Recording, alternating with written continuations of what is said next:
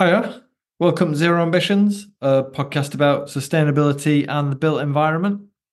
This one is about conservation-led retrofit and the retrofit of commercial or institutional building stock. Now, on our trip to Ireland, we were very fortunate to be invited to see a recent Iarnród Éireann, the Irish Railway, a retrofit project there, and meet up with folk running the show in terms of sustainability. Heidi Hopper-Duffy, the environmental and sustainability manager there, and project architect David Hughes. He's a senior architect and conservation architect and energy specialist there. Ostensibly, we're talking about energy efficiency and conservation of built heritage. In this case, fortunately, the railway, guided by David and Heidi's experience, can be lauded as a leader in its field. The projects we mainly talk about in this episode have been led by David. There's the retrofit of this historic building that we were in on the day, and we talk about another one. It was a train driver's building, retrofitted to Passive House standard, thereabouts, that Jeff featured ages ago in the pages of Passive House Plus, so readers might recognise it. Right, mind the background noise. We had a few unexpected interruptions from an occasionally boisterous meeting room next door. You can still hear everything that's being said. It's just a little bit annoying occasionally. Should be fine though.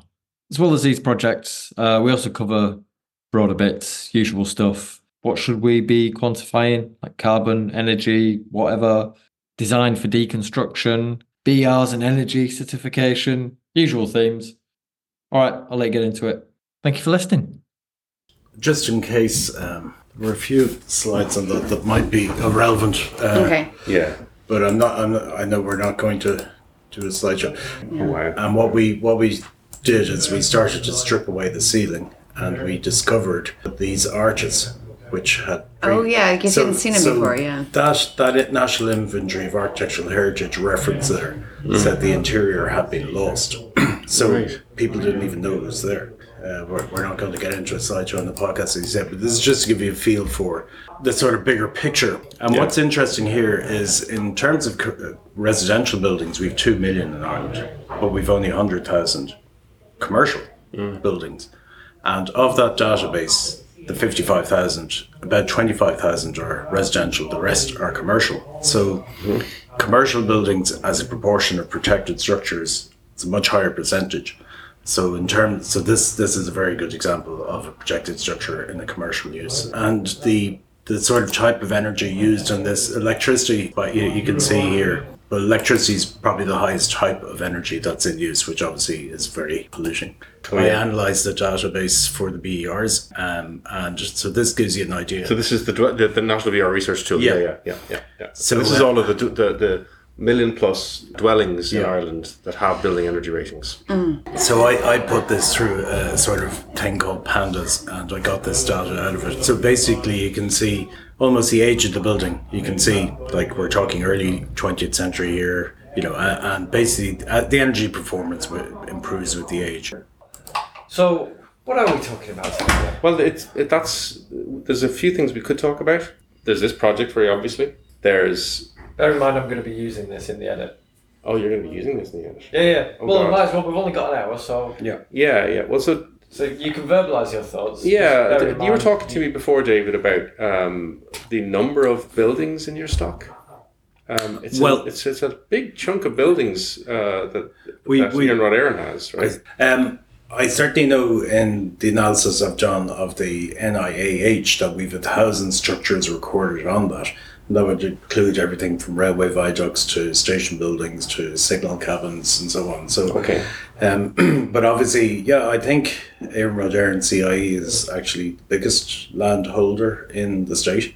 Wow. So we would have a commensurate number of buildings and structures to go along with that. So I couldn't say for definite.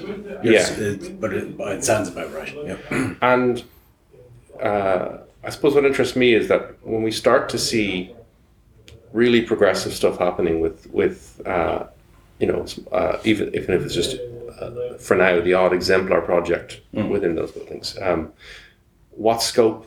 The thing that excites me is what scope there is for that being applied more broadly through through more of that stock, you know? Well, I mean, what we're trying to do in the project that we're sitting in now is Conley Station, where we've just done a major energy retrofit of a classical station in Dublin, one of the two main stations originally. It dates from 1844, and we've dropped the energy down on this from about 650 kilowatt hours down to 75. So it's not quite Enerfit, but there's a reason for that, and that's because it was a conservation-led retrofit. So is that when you say 650 down to 75? This is what PHPP is saying specifically for space heating. For space heating. Okay. Yeah. Okay. Exactly. And so what we found is, you know, by having a look at this project in particular, a lot of different metrics appear to us for reasons why we would want to tackle the stock more widely. And probably one of the more interesting ones is the whole discussion about embodied energy, and certainly embodied energy of a new build versus keeping an existing building.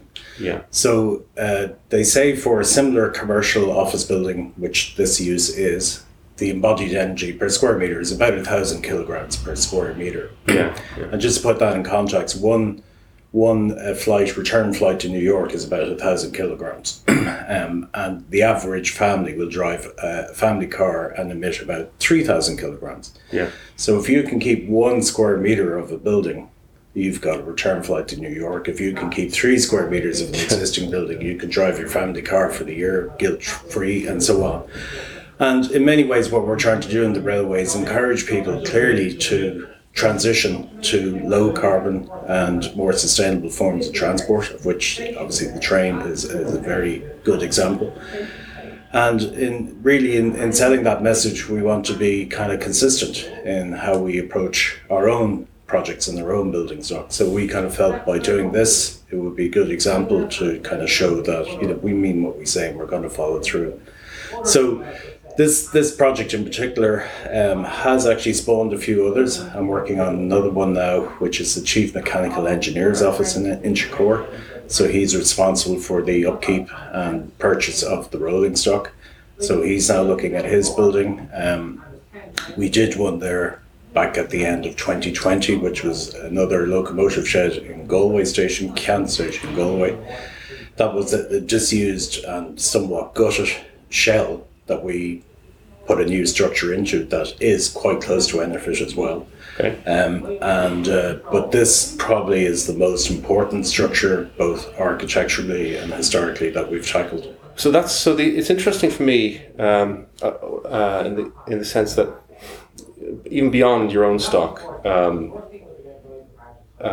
we have this broader issue when we talk about existing buildings of this long-standing apparent conflict between the kind of conservation of buildings imperative. Yeah. You cannot touch this building. Yeah. And energy conservation. And we see a lot of unsatisfactory results from extreme approaches on either side. I'm thinking, for instance, the obvious extreme is people just not touching a building and expecting to, be like Jacob Rees-Mogg and live like in Dickensian squalor and enjoy that fact. Mm-hmm. On one hand, and then on the other hand, Fionn Stevenson shared something on LinkedIn last week showing some external installation to a historic building where they left they cut out around some sort of ornate details, at a jamb, I think it was, and absurd stuff, that tension between the two and trying to find ways, because of course we need to keep our architectural heritage, of course, but we can't, there's no point having beautifully intact old buildings in a destroyed world, right? Yeah. There's no point doing the work if you're going to leave a gap like that. Yeah. It's futile. What a waste of energy. What a waste of carbon. Yeah. Well, I think the phrase conservation-led retrofit is the phrase I'd emphasise for this project. And I started off on this journey going down, looking at low energy buildings. I probably started about 2006 when I looked at designing a new railway station for Kent Station in Cork. And as corny as it sounds, I literally had just seen an inconvenient truth, and I decided, right, the next project we're going to do is going to be net zero, without even knowing what that was. And I remember even having to figure out, what is a kilowatt hour again? Oh yeah, it's something a kilowatt for an hour. I mean, it was at that level. So I'm not talking about this was already in the back pocket. And we worked up to that project with engineers, and we got it to net zero.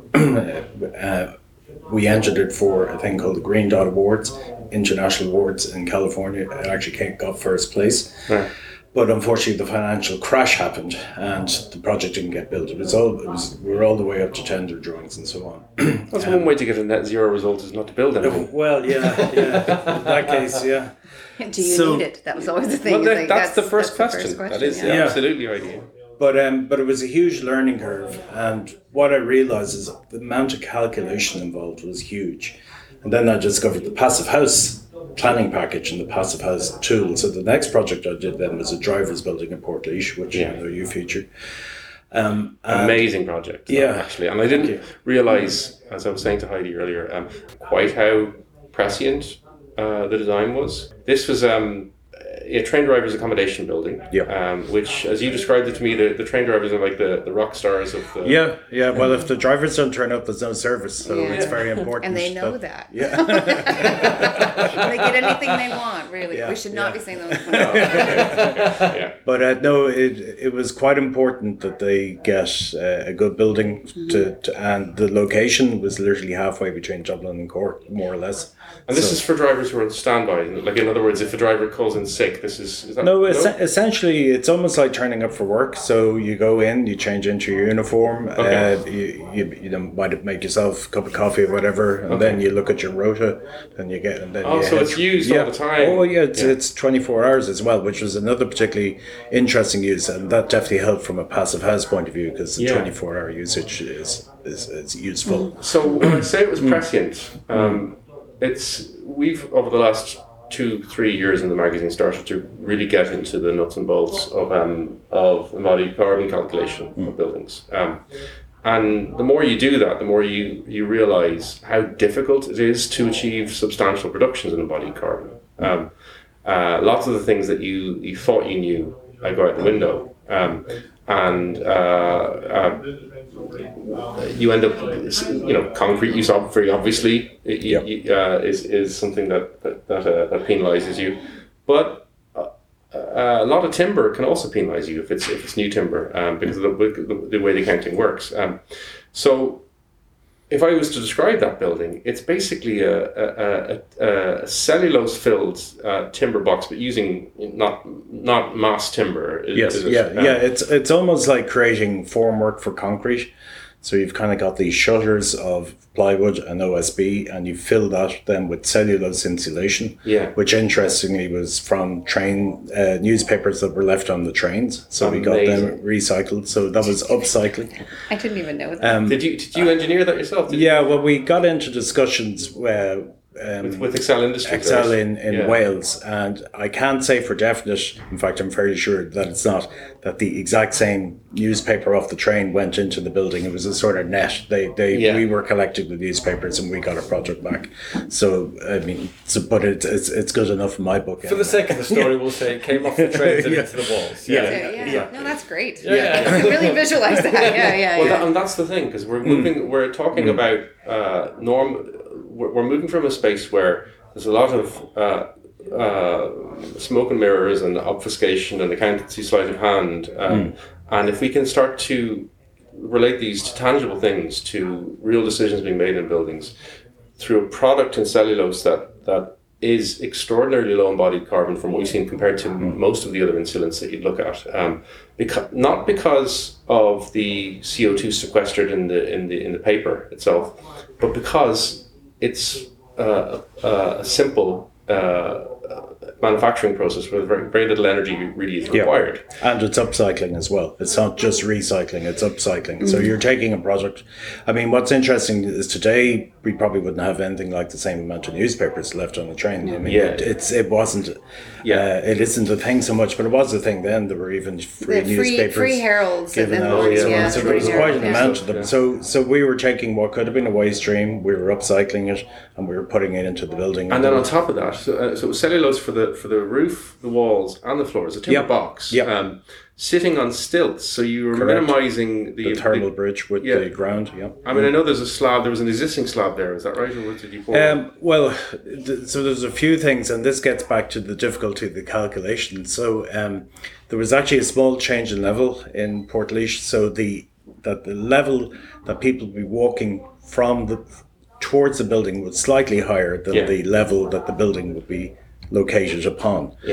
But one of the most difficult calculations in Passive House is actually the whole exchange of heat with the ground. And I kind of thought I could just avoid that calculation by lifting the whole building up and treating it like a wall. So but architecturally, you were kind of thinking of buildings like the Farnsworth House, a famous building in Chicago. So there was all these different reasons for doing it, and I often think design should not. I think I remember hearing you say on the previous podcast that you said somebody had the anorak and the turtleneck.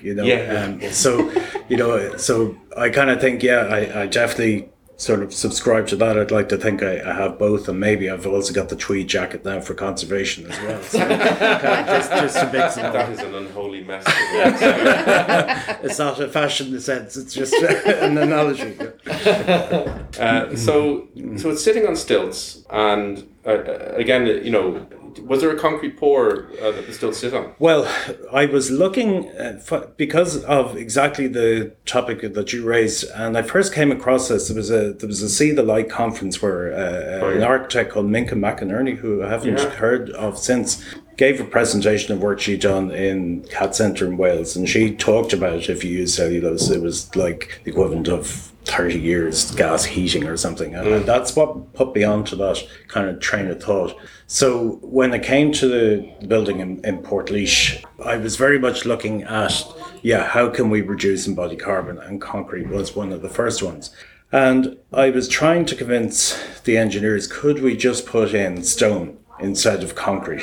For instead of having a concrete footing, could we put in a stone footing? And again, there was a lot of discussion about that, and what we decided to do is we kind of compromised, because again, to do all the calculations for stone, the compressive strength, we just went for pad footings under each column instead of having a big long strip. That's amazing. So you're not taking there's a discussion, there's a solution reached where I would love to see quantification of the reduction. If a calculation was done on that building, it would be extraordinary result. And the other significant dimension I remember, which again is so far ahead of its time at the time, was even for now, was dismountable stone cladding. So again, another theme that was emerging was design for deconstruction. And again, I come across this standard from Canada, the Living Building Challenge. That's the one. And again, that had taken things to just a whole new level of kind of investigation, and one was this whole idea of, instead of looking at cradle to grave, can you look at cradle to cradle? How can the material after its end use actually have another life? And it was interesting because even the connections for the building in Portlaoise, we looked at bolted connections only because bolts can be demounted. So in terms of the design for deconstruction, so it literally can be unbolted. Similarly, we clad the building in granite. And one of the reasons we picked granite was because it's the most abundant stone in the world. It's never going to run out. And I mean, all you're dealing with, I suppose there's some embodied carbon, cutting it and transporting it. And obviously quarrying it out and so on. But after that then, we hung it on a system where it was dry mounted. So we didn't put any silicone around any of the joints. So again, in the future, it could simply be dismounted, or indeed, in the future, should they decide to extend because the surface is growing, it's a very easy building to extend as well. So it's one of those kind of sort of win-wins. When you kind of go down this route of thinking this way, there's often other benefits in terms of extendability and demountability and so on. So so that was an important topic that we looked at, and we also had a solar thermal panel to provide hot water. We did look at doing an on-site wastewater treatment, but in the end we used the available sort of sewage system on site, and we were more sustainable. We were going to. Well, yeah, we were going, but we were looking at everything. So that's the point, you know. How much extra labour? So I'm particularly interested in the deconstruction aspect, or designing for deconstruction. Yeah. How much extra labour did that cost you in terms of putting the designs together, to thinking through the project? Yeah, well, it's very hard to quantify that. There's no doubt. I mean, I think in some ways, a lot of people in the passive house community and other communities will say probably no longer costs that much more to build a passive house than a regular house, particularly because the regulations have caught up with it. Yeah. But it definitely does have more thinking power. There's absolutely, I think we sell ourselves short a bit. There's an awful lot of number crunching in it. And yes, you do have to go through that. And it was like that first building I told you about, when you were kind of trying to say what's a kilowatt hour, and then you figure it out. But once you get over that hump, I think the next one is easier, and the next one is easier. It becomes standard, and then it's something that's already templated, and then it becomes a way of your thinking. And I think it's as much the way the building industry is so kind of everything runs on quite thin margins, so everybody wants to do something the same way that they did the last time, and they won't necessarily create the time or the space to try and think of these new ways of doing things. Luckily, I had the opportunity and I had the time to do that. It was a small project, which I think was quite important, because to do that on a large project, I think it just would have been too much. So, you know, you had a small project, it was experimental. If you made a mistake, it was a small mistake, but it was also a huge advantage in terms of learning. Do you think you'd be able to apply what you learned in that circumstance to a much larger project now, though? Oh, 100%, yeah. Are you? Well, I haven't as yet. That's only because large project. There was a station. One of the following projects from that, I'm not sure if I can talk about this or not, but I'll say it and we'll find out afterwards, is the Navan line. So they're now looking at reopening the Navan line, but it was actually under consideration in 2010. And the first project after Portlaoise I did was actually designed for Navan Central Station. And I kind of rolled all of everything I'd learned in Portlaoise into that. So much so that I'd say even if the 10-year-old or 14-year-old design at this stage was built, I still think it'd be right up there for the reasons that you were saying about Portlaoise. So definitely you can roll it in. I mean, it's almost like once you see it, you can't unsee it. It's once you kind of go down this road, you just can't do it the other way. It's kind of almost anathema. It's like when the smoking ban came in. I mean, you can't imagine actually walking into a bar and expecting smoke in there. I think people's expectations change, and like your own mindset changes, and that's as soon as you walk in, the faintest whiff of it, you'll pick it up immediately. You say, "What's going on here?" And I think it's the same in terms of when you see buildings and you know the way they can be done, you just can't go backwards. Just to be clear, you're not talking about odour in a passive house. No, quite the opposite. No. Just curious, David, is there any, the CACR, the Cork area commuter rail? Yes. Just like 8 new stations going yes. for that? Yeah, I'm not involved in that. Could you be involved in that? Well, this is the thing. It's a large company, and you can't be everywhere at all times. But I mean, the projects that I have become involved in now, as I say, kind of complete that awful triumvirate of style. Adds the tweed jacket to the turtleneck and the anorak. So definitely, I think the historic building side of things was probably the most difficult thing. By Portlaoise, like as I say, went through the net zero station first, then the first passive house, and I think that was the first passive house for any railway in the world, and it's also the first one that was non-residential for the state in Ireland. And you're kind of always trying to find where's the next frontier, and I think historic buildings definitely were. Well, this is it, and the thing is that a lot of people who go down the passive house rabbit hole find that, and just to build on what you're saying about once you see it, you can't unsee it. It brings them down. It brings them into a kind of the building physics space in a way that they hadn't really envisaged before. Yeah. And you end up. I mean, I know we've positive architects like John Moorhead, for instance, would be a good example. A friend of the pair of us who and of the podcast, whose got a sideline now opening up as a building pathologist, basically doing like the equivalent of CSI for every construction site is a crime scene kind of stuff, And so in other words, there'll be things that, well, I'm assuming, perhaps incorrectly, but is it the case that some of the know-how that you would have gleaned from that would have informed your understanding of how to approach historic buildings? Definitely, yeah. And I would kind of continue that analogy of the pathologist. I'd say I'm sort of like a building geriatrician. So,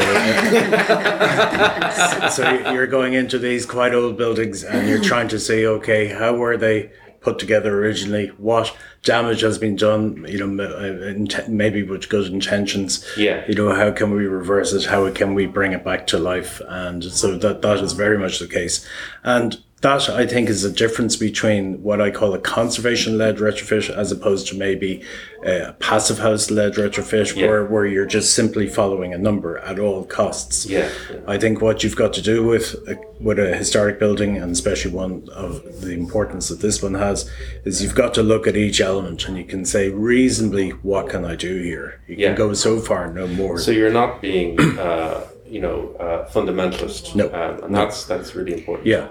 You'd be fundamental about the conservation part more than about the energy part. So the thing is to understand the importance of the building, realize what you're delivering. But I think what was interesting in this particular project was in going about the Enerfit or the retrofit, energy retrofit, because it's not actually Enerfit standard, it gave you the opportunity to explore the history of the building and then bring that back in a way that probably, had we just gone in and said, look, I tell you what, we've seen a few inappropriate suspended ceilings, we'd like to take them down and show an old moulding again. Yeah. And could you give us some money for that? People would say, well, yeah, it's a nice idea, but, whereas the fact that it was on the back of improving the building's energy performance overall, it gave us the opportunity and the budget to bring back the history of the building. It's your cost benefit analysis. Essentially, on the further, further bills are going to be lower because now you're doing this. Absolutely. Yeah. And so, I mean, I have some photographs, which obviously the viewers or the listeners won't see, but you can just see how far we did have to peel back the layers in order to discover what was behind and then bring it back. Yeah. So it was back to the future in a way. We really did bring it back to what had been considered a lost interior. We brought that back. It's a funny thing I've heard quite often over the last 6 months in particular, like passive house people, former passive house zealots. Perhaps I don't know specifically whether you were, but de-radicalised. I would assume you went through a phase of passive house zealotry, because most passive house people do, because it is a thing that you can find yourself really enthusiastic about, and it feels like the solution to all of the built environment's ills.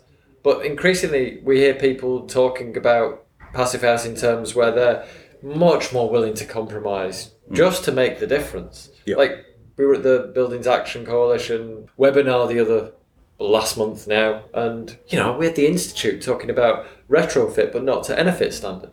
Like we've got Andy Simmons from the ECB now. He's still a massive advocate for passive house, but he's leading the carbon light standard, and the fact that the Passive House Institute have allowed another organisation to develop another couple of standards, retrofit and new build standards, using their tool, their software, is extraordinary, and using it with more moderate or with less onerous targets. So we're getting to a position where people who are trained in passive house are using passive house principles, where once that would be a horrific euphemism for not really being bothered to do the job properly. It could be considered greenwashing even, But now, like, oh man, there is a version of that is principled and effective and makes sense. And again, I would use that phrase conservation-led. So you're there and you're saying, it's a historic structure that's important here. We've got to sort of appreciate what that is, understand that, and not take it, as you said, somewhat tongue-in-cheek as we were arriving here. You're glad that you saw it wasn't covered in external insulation. I mean, that would never have even entered the mindset, nor would it. And yet you do see that happening, and you see a lot of quite modest but still, important enough buildings treated that way, and they lose the character unbelievably. And funny enough, I was just over Trinity yesterday and I was passing the Rubrics building and I saw the way that they had used an external, I think it's diaphanite on that building, and then they put an NHL lime render over that and they gave it the historic texture, and that looks so right. And you know, and so you really have to have the sensitivity to historic buildings and what can be done from an energy point of view, and you look at each of the elements and you try to do the best thing that you can. But what's so typical is, because you're dealing with structures usually at a G rating, that you're up at a very high energy level anyway, so it's quite easy to probably get an 80% reduction. It doesn't mean you get down to 25 kilowatt hours for a passive house, but you might be at 100, but you're still gone from 600 to 100. You know, so it's still a huge saving. And because, as I said, a lot of these buildings, and indeed residential buildings that are G rated, use electricity, if we can reduce them, we have to just deal with a much smaller number of buildings to make that massive improvement overall, rather than try to do. I think when I first heard about, possibly it was Energiesprong, or it was that Dutch Ronald Rovers. Yes, and he was kind of saying that they in Holland they were looking, or in the Netherlands they were looking at either, would it be better to improve 100% of the building stock by 10% or 10% of the buildings by 90%. And clearly, I mean, you know, if you're going to do, it's better to do 10% by 90% and then roll on to the next 10% and the next 10% as you're understanding from that 10%, you know, and that's very much the approach I think we have here, you know.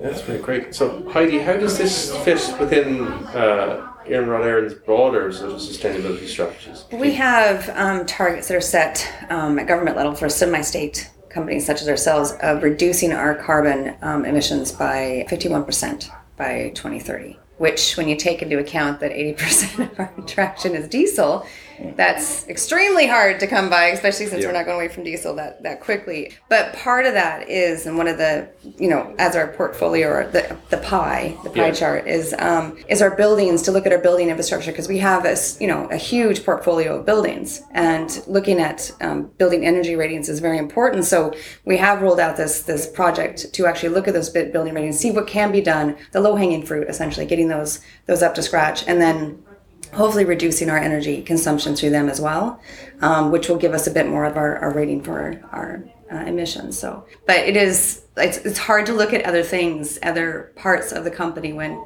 the glaring part of the pie is our diesel traction, the traction power for our trains being diesel. So there is a lot of plans in place, obviously, to get away from that. But that having been said, and sometimes I think we measure that one the wrong way, because there's a phrase that just came across yesterday in another meeting called TOD, which is Transport Orientation Design. It was a phrase I hadn't come across. It was the UIC, the Union International Chemin de Fer, who said it to me. And I mean, if you think of a typical car, it's only used for 5% of the time, or about 1 hour a day. That's basically what it's being used for. And already we know that if we need to reduce transport emissions, in effect 3 out of 4 journeys that are currently done in the car need to move to some form of public transport. And if we go back to that metric of 3 tons per year, so we're going to get that 3 tons down to what's that, about 650, 750. Somebody can check the maths later. You know, so to do that by providing the train service, by providing the buildings that are, you know, complementary to the sustainable ethos of the service, you know, there's going to be a huge benefit in terms of transport emissions more generally. So I think to focus on just the amount of diesel that we're using and running the trains, it's definitely a metric that should be measured, but it's only part of the picture. That's a very good point, because it's Iarnród Éireann's carbon footprint that you're looking at. But if you look at transport, what is it, 1%? I think public transport is only, or is it 10%? There's a number in there where it's just minor compared to what people use in their cars. So that, like you said, if you were to look at the whole balance of Ireland, you should be looking at cars and getting them out of their cars into public transport, and just making public transport more efficient and more regular so that they will use them. And it's not about forcing people out, it's just by offering them a choice, but it's a choice that hopefully becomes a no-brainer. This is also changing mindsets. It's also changing kind of people's habits of how they actually get to one place or the other. And it is combating the psychologies of what will make people get on a train, like, looking at timetables, how to make them more efficient so that people actually will link up, getting that last mile connection. It's really hard to combat that when you have it's a very rural island. So it is very like you said, I went to a conference where a guy said on there, he's like, he was supposed to be touting sustainability. He said, I'll tell you, I will never get out of my car. There's no other efficient method for me to get from my house in the middle of the country to a local town. Well, convenience is what drives everything in contemporary society. We've in terms of food production, we left it to the supermarkets because it suited us to do so, or rather, it appeared to suit us to do so. We didn't have an awful lot of choice about the matter. In reality. And it's the same with transport. Like being in the UK where transport systems are being run down systematically, cars are being supported increasingly, even down to the fostering of conspiracy theories around 15-minute cities, as was reported the other day. Crazy. Like, it's utterly absurd how these issues are being wrapped into culture wars. But having lived in Glasgow and London and in Dublin, where public transport infrastructure is pretty good. I mean, Dublin didn't compare to London. It's getting a lot better now. The current government is putting a lot of resources into it, so it makes me optimistic. But London, it never occurred to me to drive a car. And it becomes your ethos. It becomes how you live. That's part of it, is public transport. And coming from America, I can tell you that the West Coast has no public transport. It's very, very minor. It is not a thought. It is not. When Philip, my husband, came over to visit once in Seattle, he said, "Oh, we'll just take the bus." I'm like, "What bus? Where?" And no one does that. It's just not it's a huge difference already. But these are policy-driven behaviours and decisions. So in the same way, like you might fret about the emissions involved in a diesel-driven public transport infrastructure.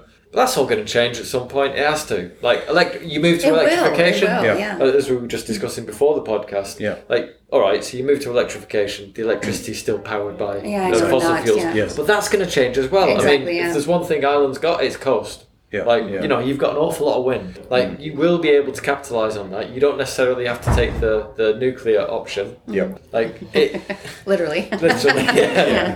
And what you see, Morocco has just put in a high-speed line, and there's an opportunity for countries, particularly more rural countries or less developed countries, to leapfrog over kind of mistakes that we've made, where we've made a car-dependent sort of road network and so on. They can leapfrog, because basically they've a lot of land that they can build on. It's not as expensive to build. It's so much easier to start with infrastructure for electricity versus having the track there that already runs diesel trains. It's a lot. And fewer vested interests as well. We've had the same microgrids in terms of energy generation. Like, West Africa, there are significant manoeuvres being made there to electrify communities, which you could begin to try here or in the UK. But we are actually looking at that. There is these kind of micro energy projects they're talking about where you're actually trying to generate enough electricity or power or whatever it is within that certain area and just take them off the grid is the idea, or lessen what you're actually taking from the grid. So solar panels, usually PV panels or small wind farms, that sort of thing. But Peter Smith and CME is looking at a lot, what just making them more efficient themselves, therefore alleviating what needs to be done. But I always think you need to go back to this, what they call energy triage or trias energetica, which is this pyramid. And, the base of the pyramid, the easiest win is just reducing your demand. And I think that's where the passive house, it absolutely nails it. Just reducing it down, getting it down that 80%, 90%. And then thereafter, you can start looking at how do you supply that energy. Minimizing what you need, then you're going to... Whereas most people seem to start the other way around. It's kind of like, you don't have to change your lifestyle. You don't have to think about anything. We're just going to give you clean electricity. And the point is, how are you going to do that? Whereas if you reduce the amount by 80, 90%, much better chance. And to get back to your discussion about wind, one of the problems with wind obviously is its intermittency. So what you have in the passive house is in effect an energy battery.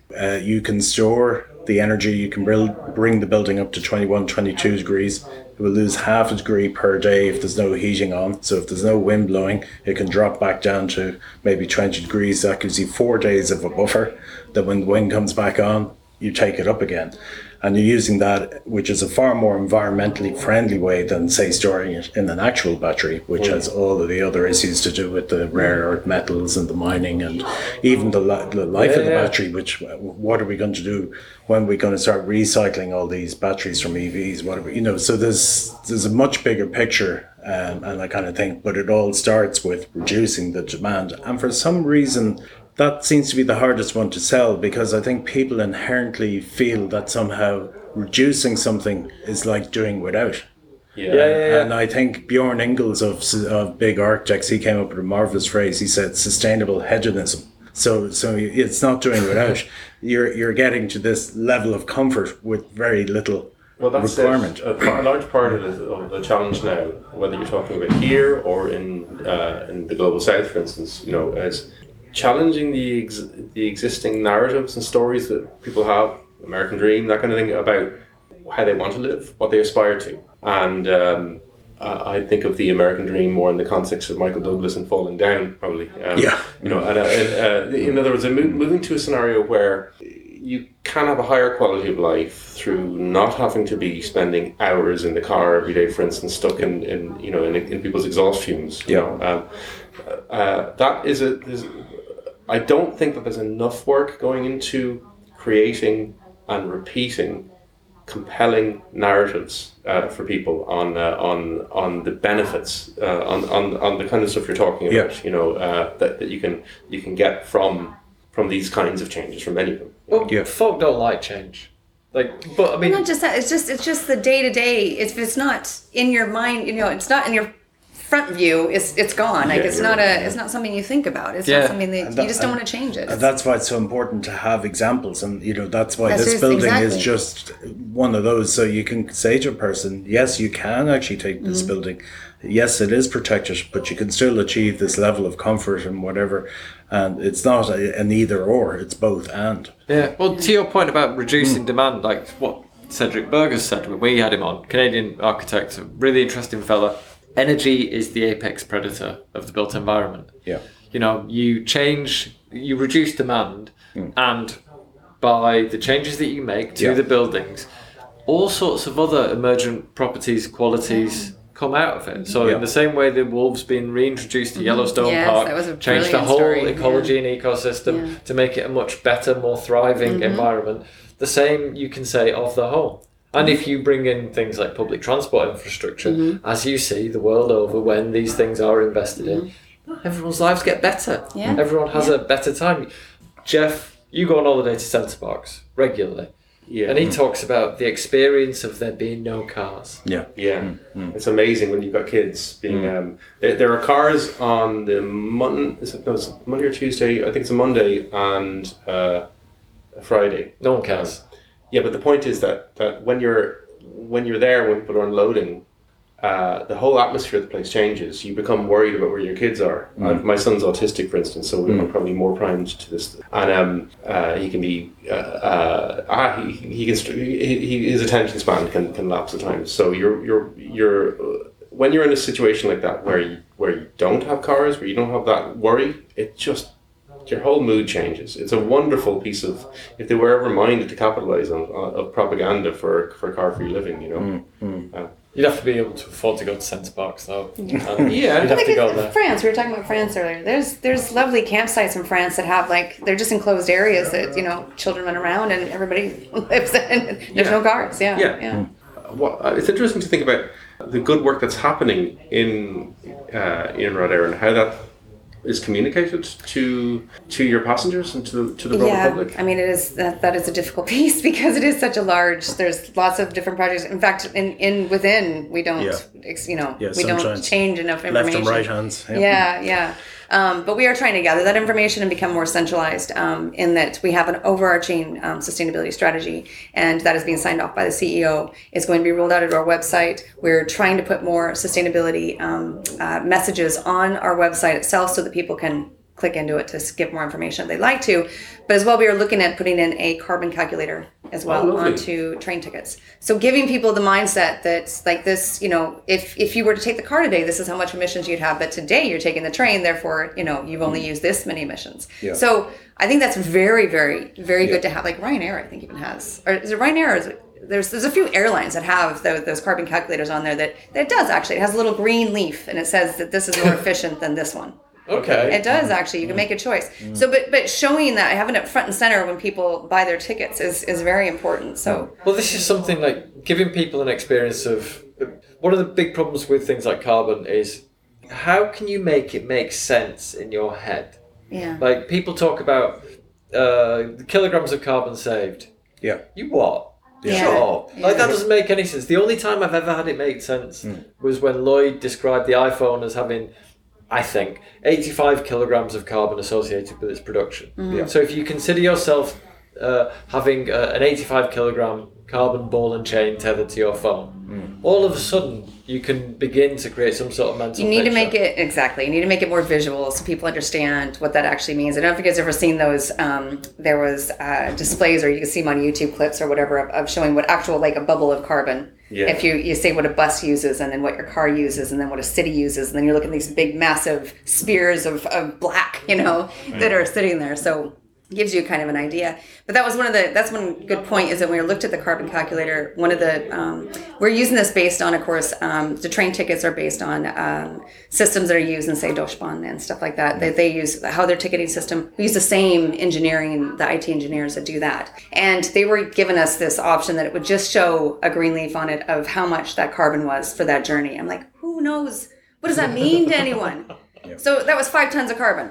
Yeah. No. What does that mean? Is that good? Is that bad? Is it, what is that equivalent to? So the idea of showing it, relation to an approximate or, equal to what a car journey would be based on a normal car. Now, not electric. This is the thing too, is we're combating the electric side of it. But what that would actually show in comparison will give someone an idea of they're doing something good. I think contextualization is key as well. Isn't it? Yeah. And visual. And some of those metrics I just mentioned earlier, the one square meter being 1 ton, which is like a return flight to New York, were useful. But for any architects listening, and I know there will be a good few, I kind of thought, when I realized that 1,000 kilograms per square meter was the embodied carbon in a new building, if you translate that into kilonewtons, that's 10 kilonewtons per square meter. Now, again, for non-architects, so for a residential building, the live load would be 1 kilonewton per square meter. For an office building, it might be 3 kilonewtons. For a sports stadium, it would be 5 kilonewtons. So the actual weight of embodied carbon is like twice having a completely full to capacity football stadium. That's just how much that would physically be if it was actually there in physical way. So it's actually huge. It's huge. So that just gives you some idea of just how much. What was the 10? Sorry, what was the 10? 10 kilonewton per square meter. For what was that? For public stadia, railway stations, bridges. Okay. So that's a very high load, and effectively the embodied carbon is twice that. Okay. So it's basically a stadium filled twice to capacity is effectively the amount of embodied carbon that is represented by the materials. This is where it gets really confusing. Like the introduction of kilonewtons as a cipher for embodied carbon. Like I was going to ask you when we started the conversation, you referenced embodied energy rather than embodied carbon. Yes, and I think that is. I actually, in you kind of said in my passive house zealot, the one area of zealotry I would share with them is the emphasis on energy, because if you, as you said, it's the apex predator. You get your energy down, everything else falls away, and even if your energy is zero carbon, say nuclear or whatever. There's a certain amount. Professor Kevin Anderson from the Tyndall Institute in Manchester talks about this. There isn't actually enough uranium or plutonium or whatever in the world. So it's a sort of, you're going down the cul-de-sac of you don't have to think about this. So reduce the energy, and everything else falls away. Look after the pennies, and the pans look after themselves. We had this conversation with Zach Semke of Passive House Accelerator from Seattle, and he described something similar in terms of from the northwest coast or the northwest of North America, there is a lot of less carbon heavy energy. Like, you know, it's not fossil fuel, it's renewable sources. So people can feel a bit more liberal in their consumption because, well, I'm not contributing. That's very true because, Seattle is mostly hydro. Yeah. Is that what you're saying? Yeah. So it's the dams they have there on the Columbia River. So if you're only measuring it in terms of carbon, begging rate, I'll take the longest. That is so true. I would electric never, shower. living in Seattle, I would never have thought of shutting off my lights. Why? Like our electricity bills were so low. They were nothing. They were pennies. Yeah. Yeah, but you know, it's like the meme. I am smart. What is it? You are still a participant in a society. Yeah. It all matters, even if you're a little bit. And even building a dam. I mean, there's massive concerns about that. If they're already there, they're already there. I can tell you the stream ecology is gone. And the salmon, there was a big thing about salmon there that was just annihilated because they used to use the Columbia River. Yeah. And in Ireland, we've exploited 75% of our hydroelectric potential, so we're not going to be able to build any more dams. We built a sort of experimental project about 50 years ago called Turlock Hill, which is a sort of form of energy storage by having 2 artificial lakes, but it's a tiny amount of energy. And again, that would be more significant if we reduce the energy demand down. And it's as I say, it's this energy triage. It's the last thing you do is decide what form of energy you provide. The first thing you do is reduce it to what you need for sustainable hedonism. The point is that low carbon or zero carbon electricity, low carbon more accurately probably, is a precious resource and needs to be used sparingly.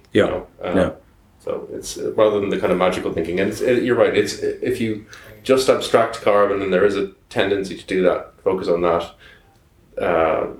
you can end up again propping up profligate systems that and you can end up in situations where there's a race for people to get credit for all the low carbon electricity for a product that wants to look good, and then allow the brown electricity to be used for something else. And that doesn't make any sense, you know. Right, thinking about winding up, is there anything else you want to get into this? I suppose just getting back to the importance of tackling historic, and by historic I actually just probably mean old buildings first. I mean, they tend to be the G-rated. As I say, they will probably that means they have the worst energy performance, but it also means that they have the biggest gain to give.